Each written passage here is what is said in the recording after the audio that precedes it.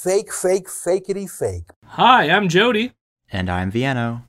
And welcome to Imperial News, where I spend my whole week listening to the far-right podcast Rebel News, and then talk about their donations from white nationalist terrorists. My friend Viano. Fuck. Yeah, this is going to be their own fault. But hey, how are you, Viano? I'm alright.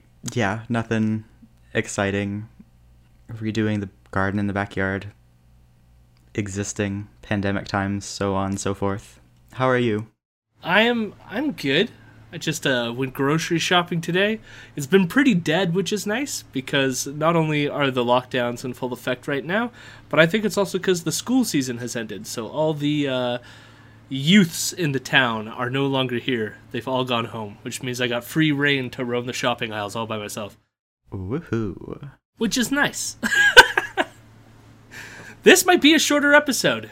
We do have a bit of a longer news segment, but yeah, the main segment might be a little shorter than it has been recently, but we'll go through that. And I said I hoped last week's episode was going to be out on time.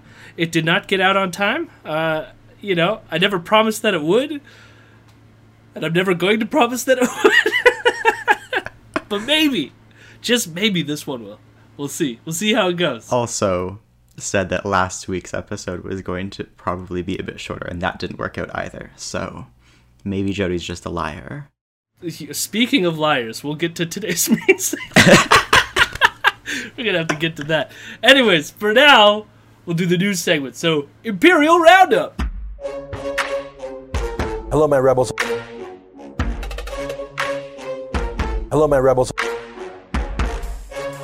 I'm a good boy.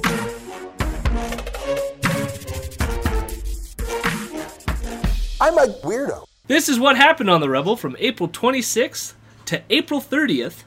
Ezra is mad that Ontario courts are deferring even Zoom hearings due to the pandemic. Ezra claims that all of their work can be done over Zoom, but this actually isn't true, and the intended purpose of the deferral is to reduce the number of court staff that have to leave their home for court proceedings during a global pandemic. Ezra focuses on an Ontario judge who was holding Zoom hearings while vacationing in the Caribbean. Morowitz says virtual hearings should also be deferred. What? Why? What's the problem with those? I mean, just a few months ago, I don't know if you saw this, we learned that Zoom trials are so easy to do. One Ontario judge actually went to the Caribbean and held his trials from there via Zoom. Imagine that. You're sitting on the beach in the Caribbean, and then you just hop into your cabana. Maybe you put on a robe to cover up your bathing suit. Maybe you put up a fake backdrop to make it look like some dreary Toronto landscape, and you're ruling on Ontario matters from afar. That's how easy it is to do Zoom hearings, but apparently that's not easy enough. This is bad, obviously, but this one anecdote is not indicative of all legal staff and their work.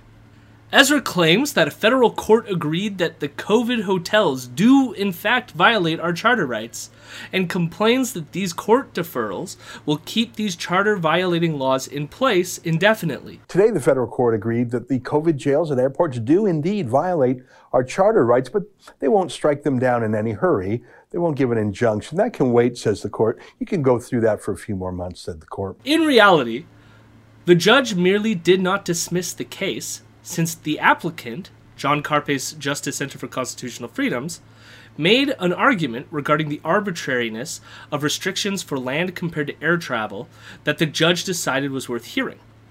The full hearing is not delayed and will start on June 1st.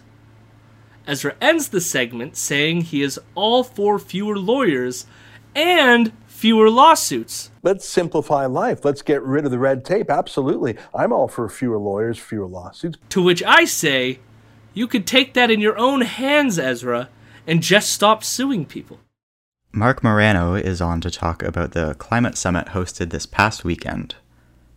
Marc claims the Green New Deal is going to harm those it claims to protect, which is done on purpose, since as people are harmed, they will turn to the government for more help, creating a cycle of dependency. They know the negative impacts it's going to have. They know it's going to hurt poor and the minorities the hardest because they're going to raise the cost of energy. But you know why they don't care? Because it's designed to do that. Because then they get to reach out and have all the subsidies and universal basic income, and they get to help them. They get more voters for life. Mark claims the government wants to create public solar panel jobs because they will then have control over workers. This is also somehow a plot to destroy small businesses, even though the obvious direct competitors are large oil and coal companies. However, according to Mark, the Green New Deal's purpose is to crush small businesses because the government can't control them, and then implement socialism with a basic income to get the population hooked on big government. So they're going to create a lot of jobs in solar and wind, but they're all going to be dependent on government mandates, direct subsidies, massive spending, and they're going to have short timelines and they have to be renewed. But they don't care because the more they get the public dependent on their actions and more income. And that's why they love lockdowns, endless lockdowns, bankrupts the economy. And it does one very important thing: get rid of the small businesses, the mom and pops, because they can't control them with this sort of great reset agenda. They can't get them to comply with mask mandates or lockdowns or vaccine passports. And the same thing is true. So with the climate agenda and with the virus agenda, they can just crush everything down and then build back better, i.e., and the socialist universal basic income, all-powerful government model. Ezra ends the segment by claiming that Xi Jinping got the West to flatten its own economy due to the virus, but does not expand on what he means by this. He got the West to flatten its own economy because of the virus. Does this mean that Ezra actually believes the virus is deadly and was created by Xi in a Wuhan lab to infect the world? Or is Xi secretly in control of our government and has convinced them to lock down even if the virus isn't that harmful? If that is the case, why did he need the virus to flatten the economy, since he already had control over us? How deep does the rabbit hole go? Ezra says the only reason why Gandhi's passive resistance worked is because the Brits are a gentle people. The only reason why Mahatma Gandhi's campaign of passive resistance against the British worked is because the British were British. If you agree to take the punishments of your enemy, you better have an enemy that's gentle like the Brits. Passive resistance didn't work against Stalin or Hitler or Mao. It is not worth highlighting all the atrocities carried out by the British Empire in India alone, because that would be a multi-series podcast. But it is worth noting the essentialist claim made by Ezra that Brits, as a general category, are genteel. This, of course, could be easily disproved by witnessing a single football riot. However, this is quite indicative of how Ezra thinks about cultures and people, that there can be an inherent essential character to a large number of disparate individuals. Ezra claims that Gandhi's passive resistance would not have worked on Hitler, Stalin, or Mao because these individuals were bloodied-minded. He then compares them to the Liberal Party of Canada, suggesting that the Liberals, too, are also bloodied-minded. Passive resistance didn't work against Stalin or Hitler or Mao. So when you say the feeble-minded people need to censor others, that's true, but it's also true that brutal-minded, bloody-minded people censor others because it's not that they have no rational counter-arguments, they just don't want to make them. I think we're dealing with a Liberal Party and a Liberal government that's not so much feeble-minded as bloody-minded. They just want to eliminate the last independent voices in Canada. But if Ezra is arguing that passive resistance does not work against bloodied-minded people or groups, what is he suggesting to his audience about how to deal with the Liberal Party of Canada? Joel Pollack is on to talk about John Kerry. They begin by playing a 2004 campaign ad, which famously questioned Kerry's military record in the Vietnam War. This ad was later discredited and created a new term, swift boating, to refer to false or misleading political ads. However, Joel and Ezra talk about the ad as if the claims in it were true. It is worth noting that this ad was co-created by Jerome Corsi, who was an InfoWars employee and was subpoenaed during the Mueller investigation for his connections with Roger Stone. Joel and Ezra use the ad to paint Kerry as unpatriotic, as they then accuse him of working with Iran against American interests. I think the reason that ad 20 years ago was so effective is because it was so convincing. John Kerry can't be trusted was one of the taglines of those ads. I think the same character flaws he showed in Vietnam, he showed in dealing with Iran. They claim Kerry violated the Logan Act by supposedly working with Iran against the Trump administration, which Ezra suggests amounts to espionage. You use the word leak, leaking the info about Israeli special operations. The word leak feels fairly passive. Oh, he leaked it to a journalist to get some press. But to actually leak that information to an enemy, to the target of Israel's operations, to the threatener of America, Israel, and all the moderate Sunni Gulf nations, seems much more than a leak. It almost rises to the level of, I don't even want to say the word espionage, but when you're telling your enemy about secret operations that your side has done, that's far worse than a leak. Joel also admits that Michael Flynn, short-term security advisor to Trump and current QAnon supporter, was accused of violating the Logan Act, but does not explain why. President Donald Trump at the time said that Kerry should be investigated under the Logan Act. The Logan Act is an archaic law that prevents private citizens from conducting diplomacy. It's never really enforced. However, the Department of Justice did enforce it when they investigated National Security Advisor Michael Flynn. Flynn was being investigated for speaking to a Russian ambassador and later pleaded guilty to lying to the FBI about those meetings, and was then eventually pardoned by Trump for that crime. The Logan Act has only been prosecuted twice in the 1800s and has never resulted in a conviction, but was also not why Flynn was being investigated.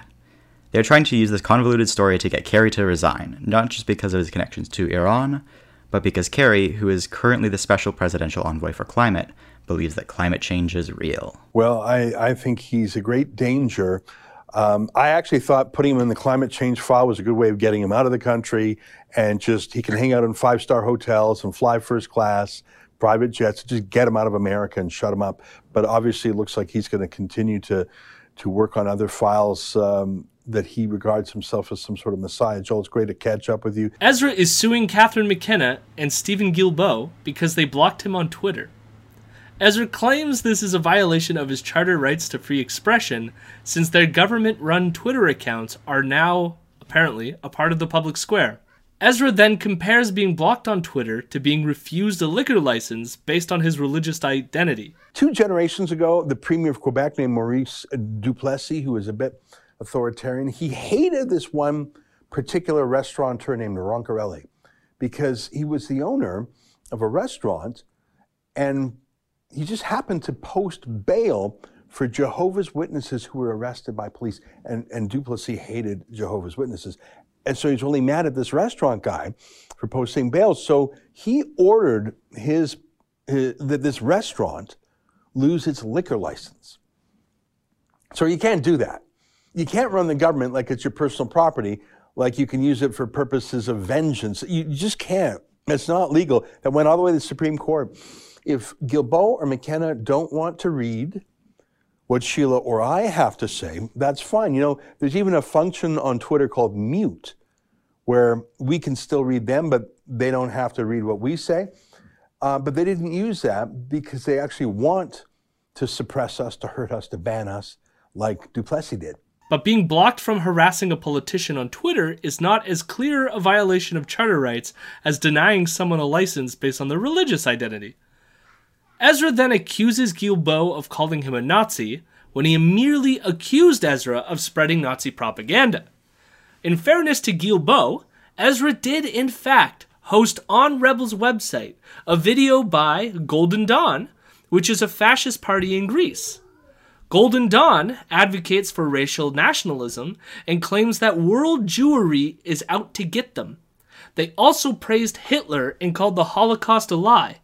Ezra also claims that Catherine McKenna personally got Sheila Gunn Reid banned from the UN. McKenna is vicious. She's got a vendetta, and she took an extreme approach against Sheila. You know, Sheila goes to those United Nations global warming conferences every year to report on them for us. Well, McKenna told the United Nations to ban Sheila. Although the only evidence he offers for this is a message that Sheila was denied entry to the UN based on complaints from a political delegate. And I would guess they have pissed off more people at the UN than just Catherine McKenna. Derek Sloan is on to talk about the lockdowns and unironically adopts Ezra's term, the media party. And, I think that there's two different groups of people in this country. There's sort of the media party people, like the media elites and those that pay attention to them. And then there's average Canadians. It was claimed that Sloan was ticketed for attending an Elmer church service over the weekend. Although on Ezra's show, Sloan claims he has yet to receive a ticket. Well, I haven't been served with anything. I have read, as you have in the news, that apparently I seem to be one of several people that are being charged under the Reopening Ontario Act. So I intend, whatever I do get charged with, and again, this is a provincial offense. It's not a criminal charge. I intend to fight it. Ezra then goes on a long rant about how they could even charge him, considering they weren't in the church and couldn't have seen what Sloan was up to. If they weren't in the church, how do they know what you did? How do they know where you stood? How do they know anything? I think this goes to your theory that maybe the whole thing's just a shock and awe to try and scare people. Like if they didn't actually see you do what you allegedly did, how could they send you a ticket? However, even Sloan points out that the event was live streamed. Well, the service was live streamed, and myself and another politician, Randy Hillier, were invited up to the front along with the two others. So there is a picture floating around of me being at the front of that service. And a photo is circulating of him holding hands in the front of the church with Randy Hillier and the fired London, Ontario nurse who attended the January 6th riot in Washington, D.C. Ezra claims that Alberta is now the least free province in Canada, when it used to be the most free. Tonight, Alberta moves from being the freest province towards being the least free. I didn't see that coming. And he thinks this because they're implementing a new curfew system due to the pandemic. Ezra fails to discuss that Alberta's caseloads are growing at a pace faster than any other province or even American state. Ezra again argues that curfews are for children. You know what a curfew is, right? Of course we do. It's what parents typically give their teenage children. Be home by 9 p.m. or 10 p.m. or whatever. Because they're children, they can't make all decisions for themselves, at least on certain things. And a teenager can get up to special trouble at, say, midnight that they might not be able to get into at midday. But the thing is, they're children. There's some of the times for curfews, too. In a time of genuine public safety emergency, like widespread rioting that are ongoing. Reading the Riot Act itself is a form of a curfew, really. But again, that's for criminals, not for law-abiding people. I guess a quarantine is a kind of curfew, but again, that's for sick people. That's where the word comes from, 40 giorni, 40 days.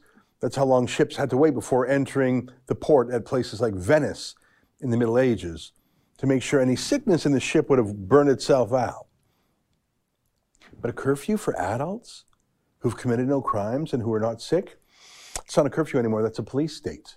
Whether or not curfews are effective, Ezra still seemingly refuses to understand that even though young people are less likely to die from the virus, they can still get sick and also still serve as vectors of community spread. Are there a lot of 90-year-olds going to gyms and yoga studios and playing team sports in Alberta?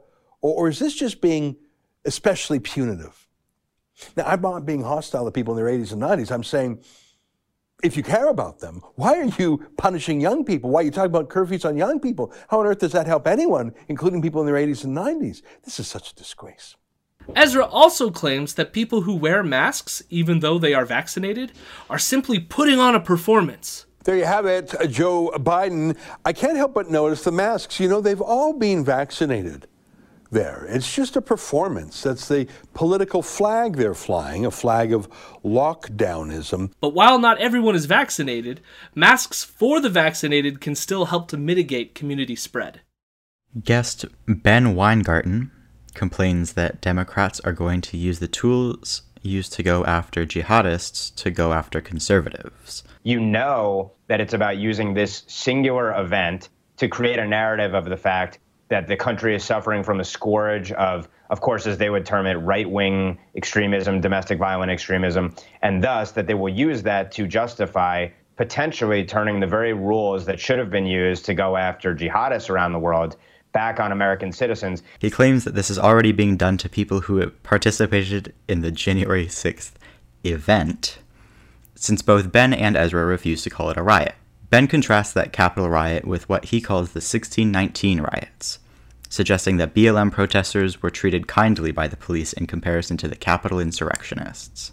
And of course, the elephant in the room here is the juxtaposition of how law enforcement was used or not used to pursue cases against people last year participating in the 1619 riots who did far more substantial damage and caused substantially more bloodshed nationwide. Which is only true if you count the number of protesters who were shot and beaten by police in those rallies, or those who were shot by fascists.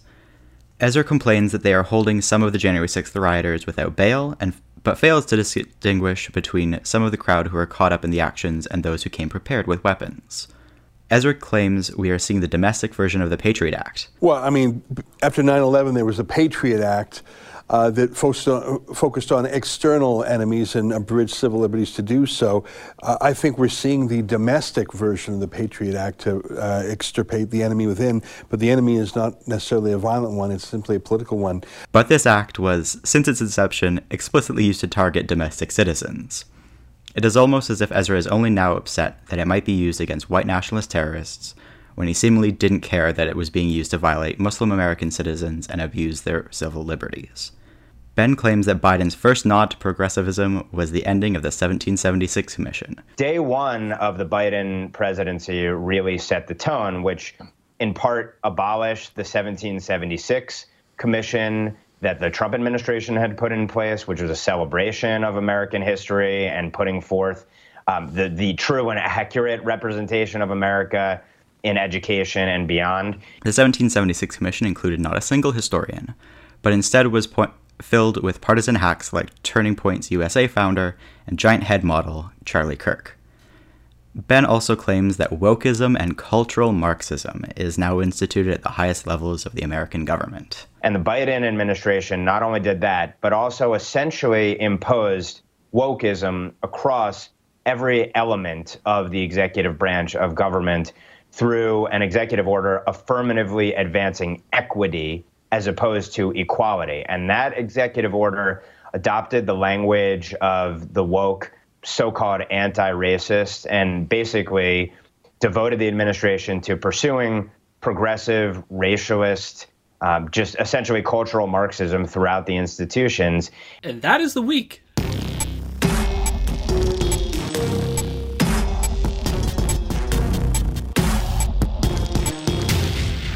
This is going to be a weird main segment of the show, in part because I actually happen to have communicated with the individual at the center of this. Her name is Liz Simmons, or Simons. I guess I've only internet communicated with them, so I've never heard their name actually pronounced. I guess I should have asked Liz before I did this. I also want full disclosure. I actually talked with Liz since this episode has come out. She didn't really tell me anything. I just wanted to disclose that so that people know that I'm on friendly terms with her, and I enjoy her work, and she has watched some of our content as well. So, but what happened? Why is Ezra talking about this Liz person? Well, it turns out that Liz retweeted another person's tweet all the way back in December. And in that tweet, the person had said that the Christchurch mosque shooter in New Zealand was incited by Rebel News to commit violence. Ezra ended up suing Liz because of the incitement allegation that Rebel News somehow incited the Christchurch mosque shooter. Now, Liz ended up settling with Rebel, and we'll get into some of those details.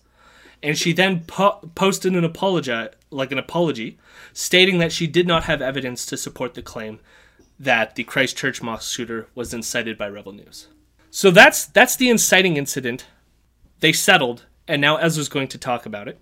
And we're going to go through everything that Ezra says in this episode, and then we'll get to the Anti-Hate Network of Canada, for which Liz works for, their response to Ezra's piece, basically. And then we'll give our own thoughts along the way.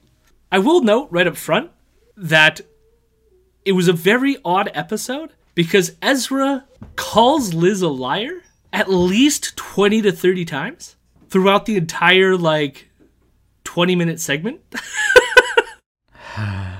Which is amazing because he doesn't actually get to any of the substance of any of it, but still calls her a liar throughout the whole thing. So it's worth just flagging that up front.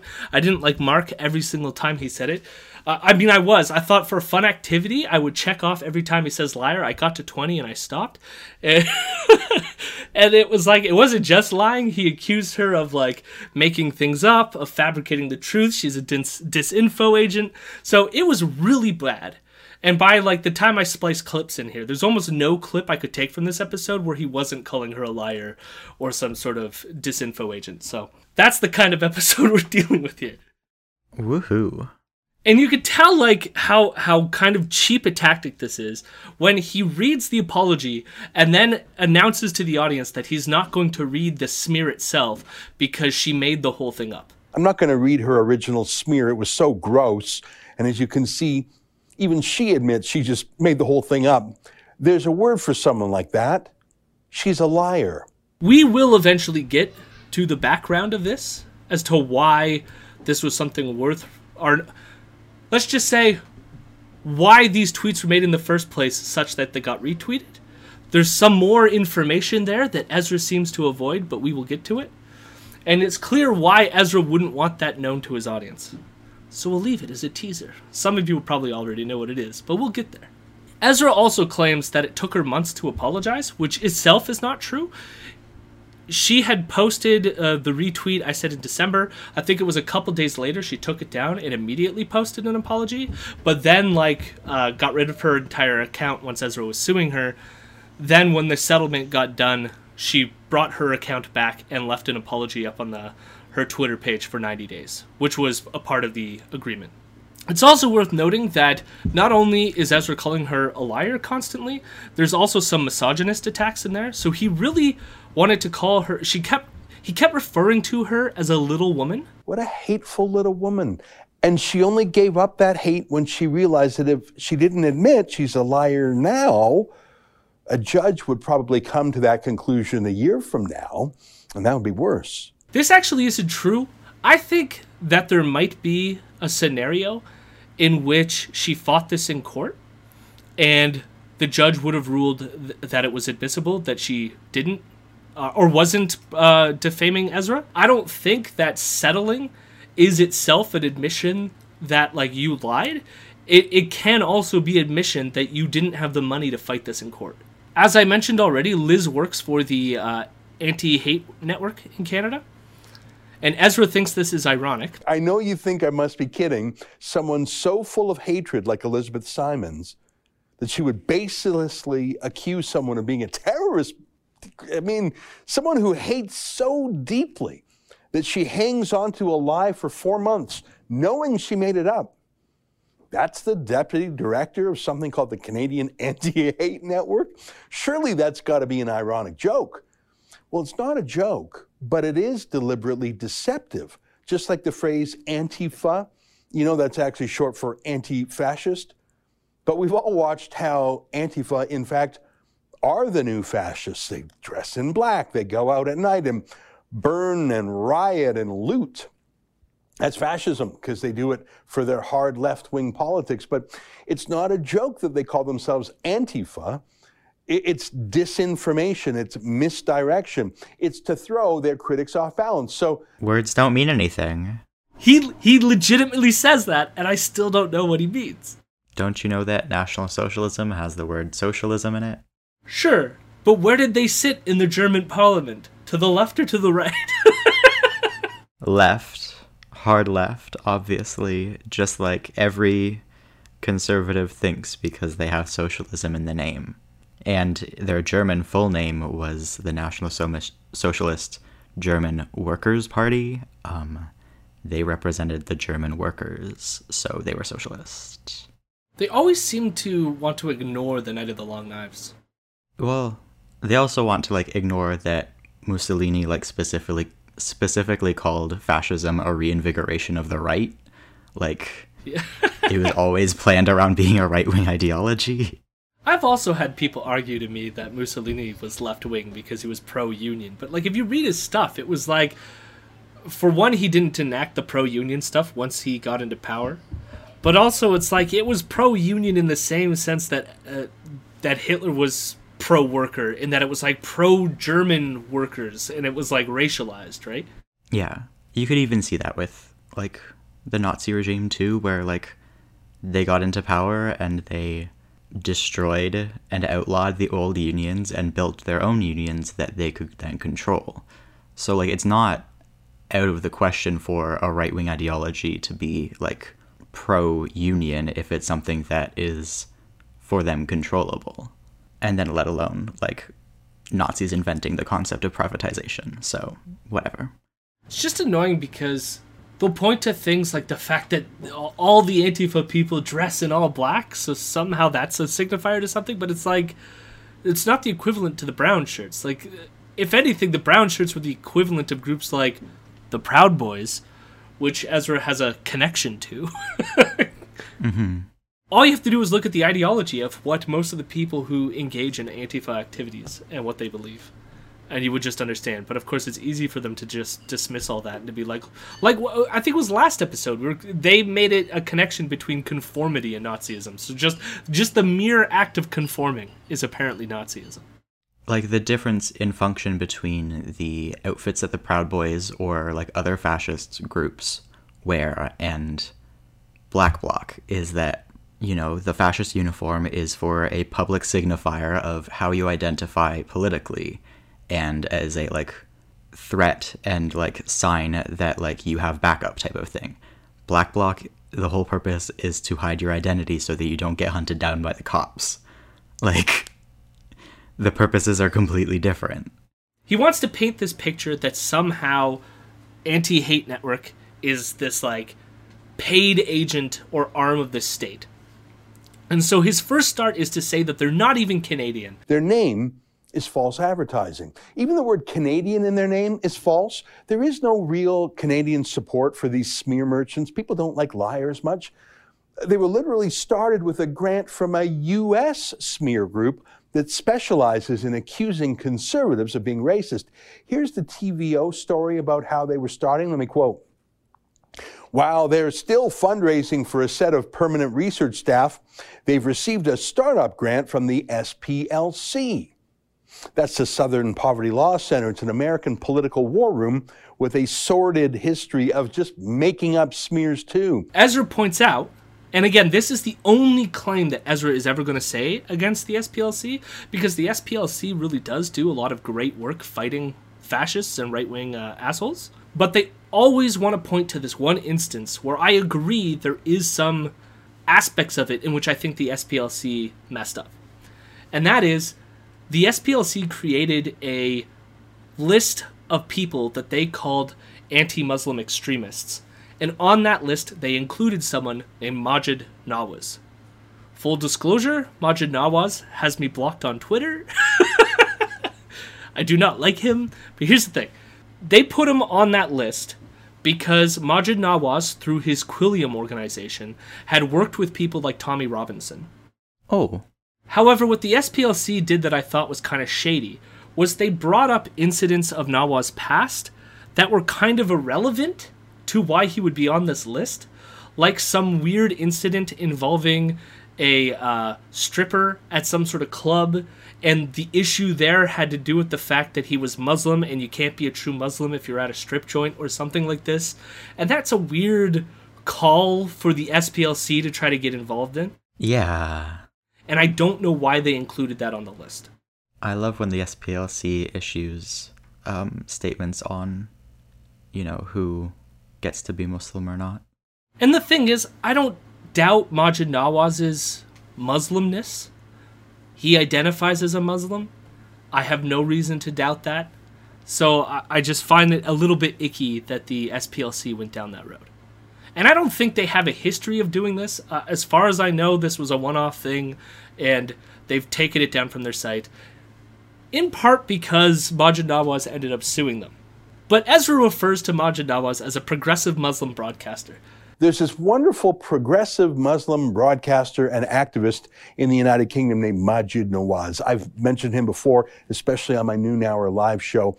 He's very pro-Western, very fair-minded. He's against radical Islam. I really like him. Nawaz fits in this camp that's kind of like Dave Rubin, if anyone knows who Dave Rubin is, which is this like, they try to claim that they were on the left or still on the left, but they want to like save the left because the left has gone too woke or too far to the left. So Maajid Nawaz coined a term that was called regressive leftism, which kind of took off along these circles. He was the one who sort of coined that. And he spends a lot of his time defending these people like Sam Harris, who are, in ways, anti-Muslim bigots. So it's like, I get where the SPLC was coming from to a certain degree.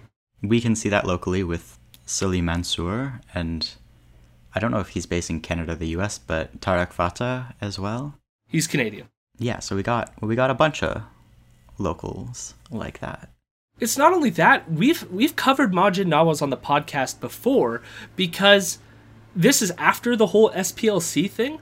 Nawaz's organization that he founded, Quilliam, they released a report on Muslim rape gangs in Britain, and a lot of people criticized this report. He had to stretch and manipulate the definition of what constitutes a rape gang to make the numbers fit what he wanted to do, when in reality, most quote-unquote rape gangs or rapes in general are not committed by Muslims in Britain. Yeah, no shit. Like, why would Nawaz do this to purposely frame Muslim people as being perceived as people engaging in rape gangs disproportionately to the rest of British society? Like, that was done after the SPLC thing, but like, that's the kind of shit where it's like, I don't think Nawaz is doing something good here. So I get where the SPLC was coming from to a certain extent. yeah, no, like, he's a piece of shit, and somehow this is supposed to, like, invalidate the entire SPLC. Yes, and thereby extension invalidate the anti-hate network, which received money from the SPLC. SPLC ended up settling with Nawaz, and ended up paying Nawaz, I think, close to $3 million. Wow. And the thing is, a lot of people use this as evidence that the SPLC did this really bad thing.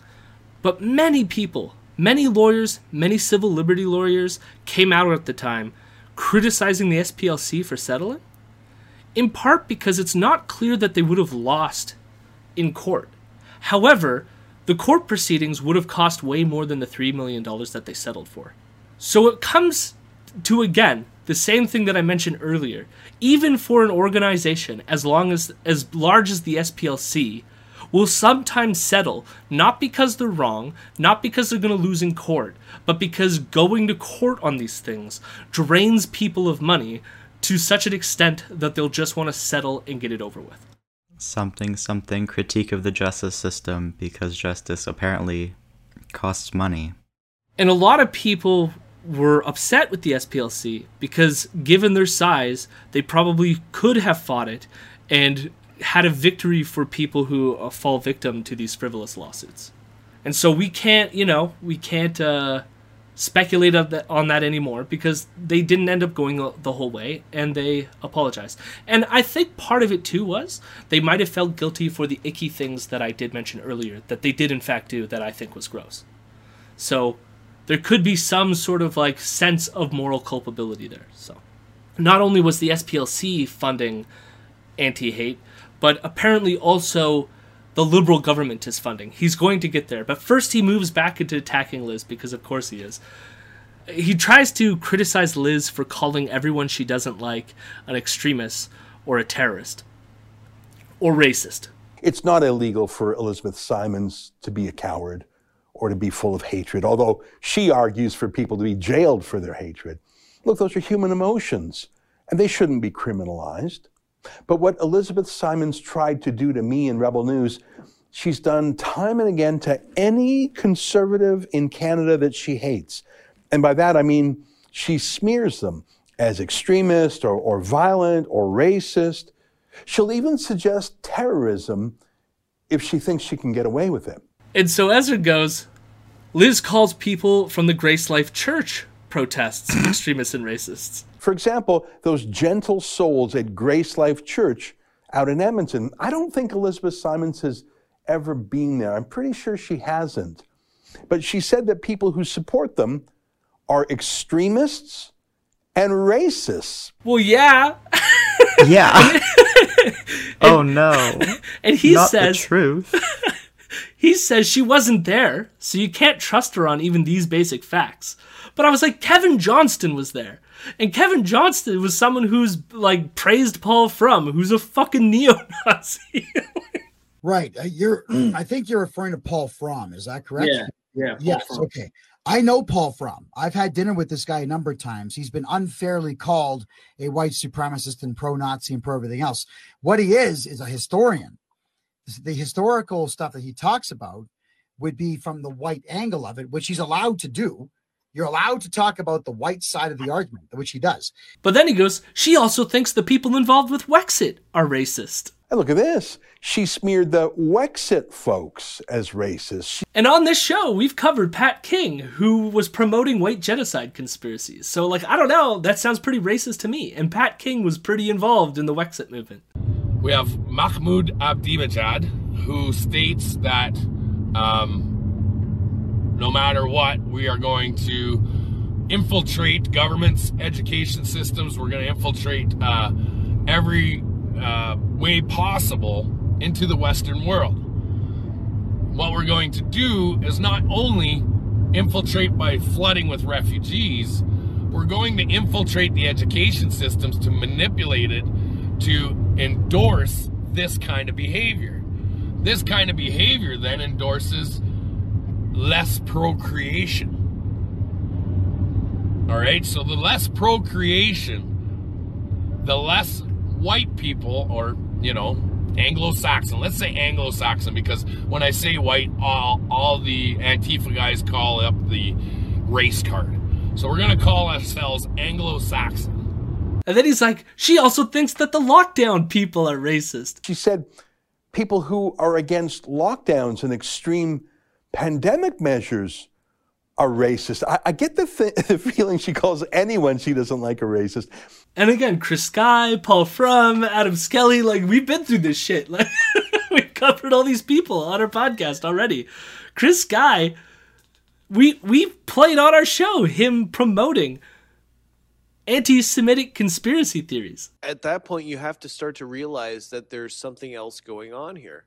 Yeah, it's called control of the You have to admit it. And who's in control right now? The government. Who controls the government right now? We don't have to answer that if you don't want to, but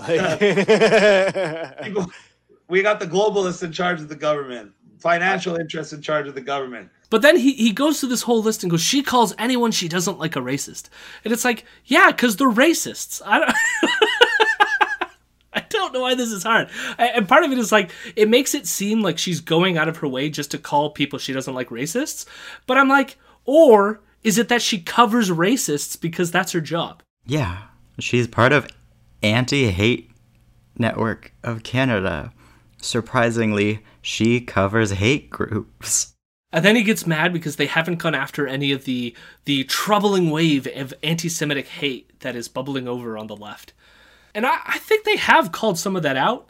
I mean, we've called some of that out. It's a matter of, there can be anti-Semitism on the left. I don't doubt that one bit. There's also racism on the left. I don't doubt that one bit. And I've called it out when it's happened, I think there's cases that are definitely not anti-Semitic hate that the right wants to paint as anti-Semitic hate for political reasons, but that's a different story. Yeah, I think Ezra probably means like Corbyn style, like social democracy or like anything critiquing Israel. Ezra is also mad that they don't focus on other extremists, saying they only exist to target Justin Trudeau's enemies specifically. Although I would argue white nationalist extremists are probably the largest extremist groups in Canada, so it would make sense that that would be their primary target. Ezra then makes this weird, bizarre claim that they signed a contract with Trudeau. Look, I haven't read every word on their hate site, but they only seem to accuse conservatives and Christians of hate, and me too, I'm Jewish, but never leftists, including the troubling wave of anti-Semitic hate on the left. And in terms of extremism, they don't have a lot to say about extremist Islamic-inspired terrorism or even Sikh extremists or Tamil Tiger extremists, none of that. It's almost as if they only exist to smear, Justin Trudeau's enemies and no one else. And it appears that way because they signed a contract with Trudeau to do so. And I have a copy of that contract right here. And he says Trudeau, but here's the thing. They received grant money from the government. So not from the liberal government, but by the government who offers grants to groups who do certain things. So they got a grant. Yeah. But Ezra says that they signed a contract from Trudeau to then spy on people. And the purposes are described in Annex A of the contract, so it's an attachment. Let's go there now. The Canadian Anti-Hate Network, this is what they're being paid to do, will increase the organization's capacity to counter online hate by hiring 14 members to carry out the monitoring of extreme right groups, report on their activities, and file complaints with law enforcement? It'll educate the public as to these groups and the damage they create? So the government of Canada, Justin Trudeau and Stephen Guilbeault are using tax dollars to pay this anti-hate group to spy on people? I love how this is the second incident where Ezra thinks that because a research organization of some kind received a grant from the government, that therefore this is a contract to spying? I think it's kind of like because to them, like social forces and like structures don't exist. It's only like relations between individuals, because it's kind of like how it becomes instantly an attack on Ezra, or like it's instantly like it must be a personal connection type of thing. Yeah, like as if it's like Trudeau's personally handing the money as to some large body of like bureaucrats reading a bunch of like solicited grant letters and then through a committee selecting the recipients. Yeah. No, it's got to be Trudeau personally signing over the check and then personally walking up to Liz and giving it to her. It's got to be Catherine McKenna going directly to the UN Secretary General and being like, hey, kick out Sheila Gunn Reid. Like, there isn't any other possibility that, like, maybe there are just structures in place to, like, both give grants and also deal with disruptive, like, political activists that are trying to disrupt, like, a UN meeting. I don't know. It's just so... Their way of looking at the world is just so, like, broken. He then just goes, there's two people specifically that Ezra does not like that sit on the board of the Anti-Hate Network. Richard Warman, the disgraced censor who turned the Canadian Human Rights Commission into his own personal piggy bank by prosecuting his personal enemies for profit. His misconduct is why Parliament actually voted to remove the censorship power from the Canadian Human Rights Commission. We haven't talked about Warman in a long time, but he was written... Well, Ezra focused on him specifically when he was writing the book Shakedown, and Warman became like his enemy to target because Warman specifically went after Nazis online and was reporting them to the Human Rights Commission. And Ezra, using this work, tried to shut down the Human Rights Commissions and got Stephen Harper to change the law, which arguably changed it for the worse. It's made targeting hate speech more difficult in Canada.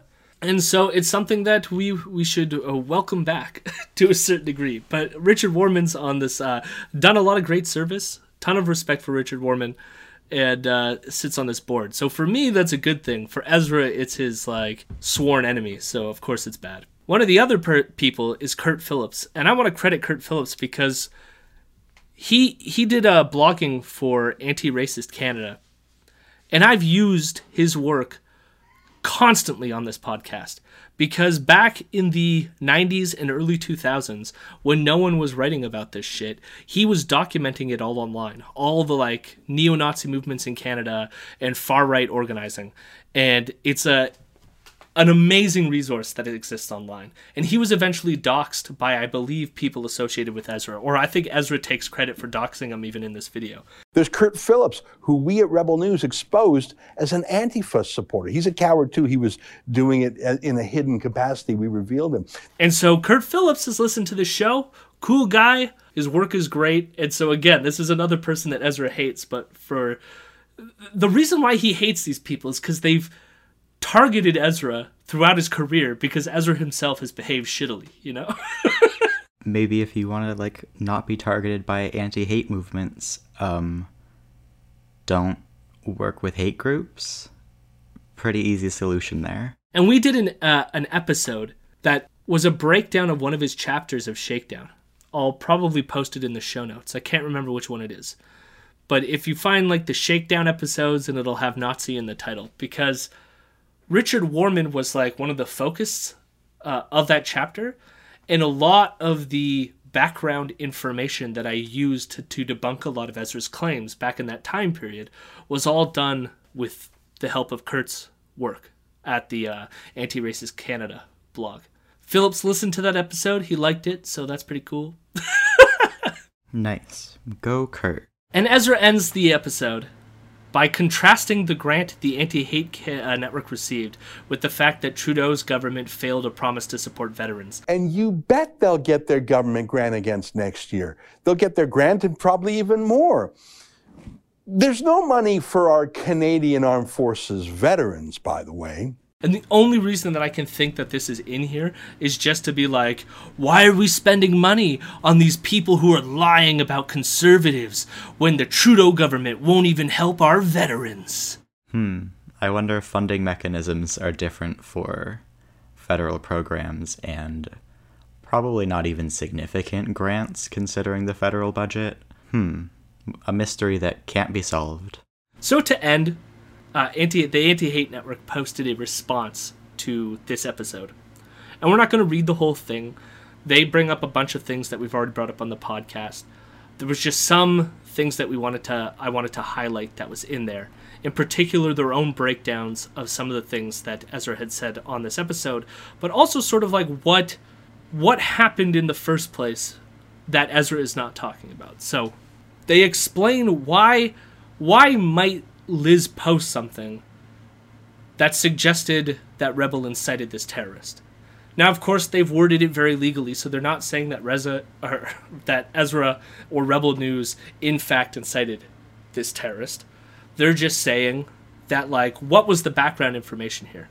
And so they say she drew on her existing expertise and knowledge and confirmed that, 1, during Alexandre Bissonnette's criminal trial, which prosecuted him for his Quebec mosque shooting, evidence was led that he had consumed media from individuals related to Rebel News, specifically Gavin McGuinness, who at the time of the Quebec mosque shooting was still employed by Rebel. And 2, during Darren Osborne's criminal trial, which prosecuted him for driving a van into a crowd of Muslim worshippers in England, evidence was presented that he had consumed media from Tommy Robinson. He was also an email subscriber of Rebel Media. According to media reports familiar to Miss Simmons, prior to the impugned incident, Mr. Robinson was also associated with Canada's Rebel Media at the time. Simmons read the relevant sections of the New Zealand government's... And then 3, Simmons read the relevant sections of the New Zealand government's Report Royal Commission of Inquiry into the terrorist attack on Christchurch, including the finding that found that the Christchurch terrorist donated $106.68 to Rebel News, that's Australian dollars, to Rebel News Network, as part of donations to what the commission described as far-right anti-immigration groups. So what is missing, this is me now, that was from their thing. What is missing is that regardless of the truth of whether incitement is accurate here, this terrorist did donate to Rebel. And these other terrorists were watching Rebel content. Unsurprisingly, they continue to at least provide something to watch for these far-right terrorists that go on to kill people. They conclude that while Miss Simon's reliance on these findings was reasonable at the time of posting the retweet, given the legitimacy of the sources, she still issued an apology to Rebel News. Rebel News issued its own statement following the Royal Commission's findings, stating that the ultimate recipient of the donation was another project, which seems a bit weird. Like, what does it matter that it was another project? They still donated to Rebel News. I do not know how that's exculpatory to Rebel News. Yeah. So then they go on to the factually incorrect statements of Ezra Levant that were made in the episode that we just listened to. Ezra Levant therefore misleads his readers when he stated that it took months for her to confess that she made it all up. And so they respond, firstly, Miss Simmons posted an apology 2 days after posting the retweet. Secondly, she did not confess that she made it all up. She put the apology up briefly, then deleted it. And they go, the apology was live for 28 days before it was reposted yesterday in accordance with the settlement agreement. They then quote Ezra as saying, incredibly, Simons threatened to delete her apology in 90 days. But as they explained, the 90-day period was part of the settlement Rebel News agreed to. It's standard. God.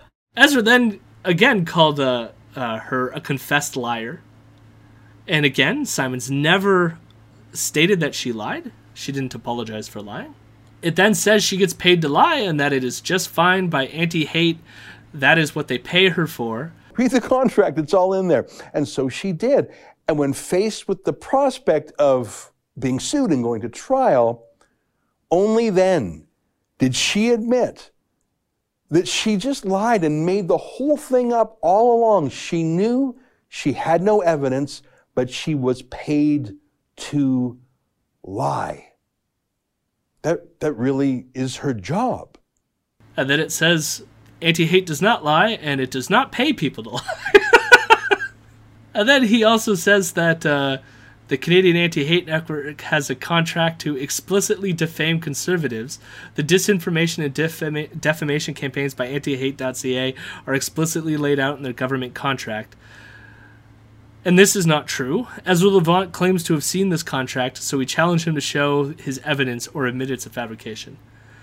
And then they go on to say, while many of the above statements made by Ezra Levant could rise to the findings of defamation, they are red herrings that detract from the real issues. So yeah, it's no wonder Ezra doesn't want to talk about that aspect. I mean, how would you feel if someone who went on a killing spree had donated money to your channel? It might just make me question what it was that I was doing. I sure wish Ezra would have a little bit of introspection. And it is worth ending on for the amount of times that he called her a liar and a confessed liar and all of this, that her apology, again, does not even state that she lied. So I'll read the apology again. Liz said, I deleted a tweet that suggested the Christchurch terrorist was incited by Rebel News to commit violence. I did not have evidence to support that and apologized to Rebel News. Saying that you did not have evidence to support something doesn't necessarily mean that you lied. There could be many kinds of indications. At some point, evidence builds up to create a narrative. But whether or not you had sufficient evidence or enough evidence to support something is a different story altogether, That's not lying. Lying would be you knew that this was false, and therefore you said it anyways. Where you could say something wrong even though you didn't know at the time that it was false.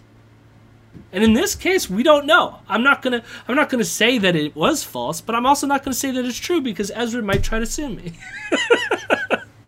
The thing is, too, it was a retweet. It wasn't even Liz's claim.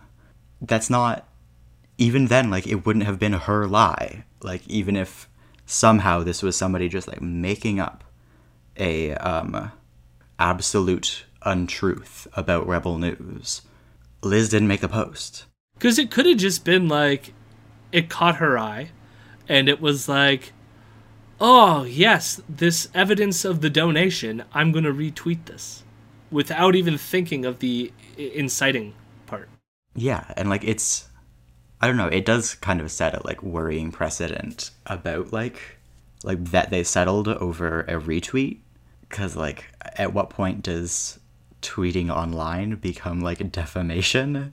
If you are again, literally just retweeting something that doesn't necessarily like hold up in court, literally. It's just a very like weird thing to do because, again, it's a retweet on Twitter where anybody can kind of say anything and people say a lot of bullshit.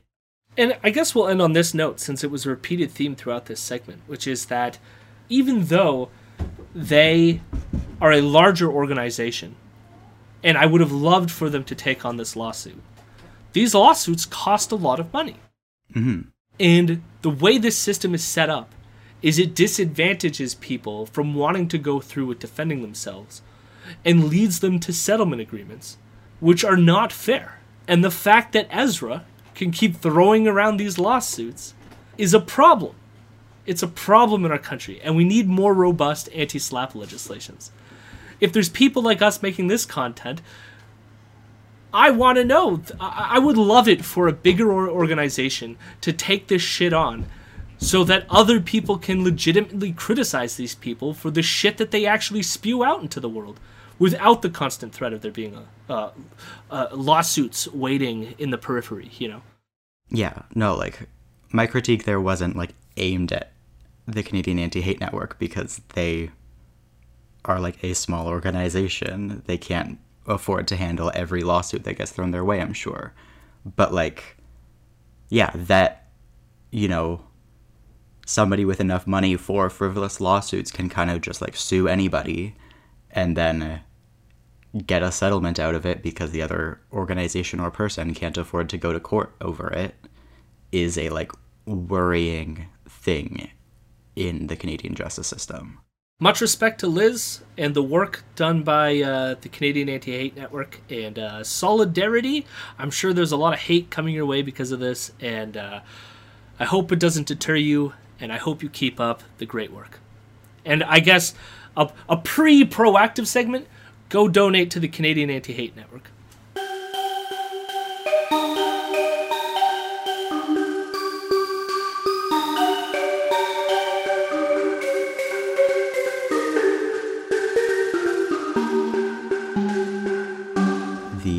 No Hungry Queers, or Food for Queers, which is a primarily London, Ontario based, but also like more broadly southern, southwestern Ontario group of queer and LGBTQ plus people who do a lot of great work. And they're doing a like food support kit, basically, generally based in London again, and raising money to try to feed food insecure people in the London area. Every $50 contributes to create a grocery kit for folks in need, and the donation link is it'll be in the show notes. They also are accepting non-perishable food items, and you can contribute with e-transfer or I believe like PayPal or your credit card and whatever. Awesome. Go donate. They're really good. I like them. And if you support and enjoy what you've heard so far, please give us a few bucks over on patreon.com/Imperial News. If you want to stay informed about what we're doing, you can also find us on Twitter at Imperial News with a Z. We have a private Facebook group called Imperial News. We also have a Discord set up, and we'll be doing Twitch streams every Monday, Wednesday, and Friday at 8 p.m. Eastern Standard Time. You can find all the links to our social media stuff in the show notes. Lastly, you can email us any questions at imperial.fake.news@gmail.com. Special thanks to my friend Mason Tickle for the transition beats. You can find his work at striatum.bandcamp.com. I also want to say he has a new project out called Head in a Box. I'll try to share it. They have he wrote a new song as well for that project that is against the anti-mask protesters. So you should go check that out, and I will link that in the show notes as well. Thank you for listening, and Majid Nawaz for the crime of blocking me on Twitter. You're canceled. Albumbia, Albumbia, how lovely are your wheat fields.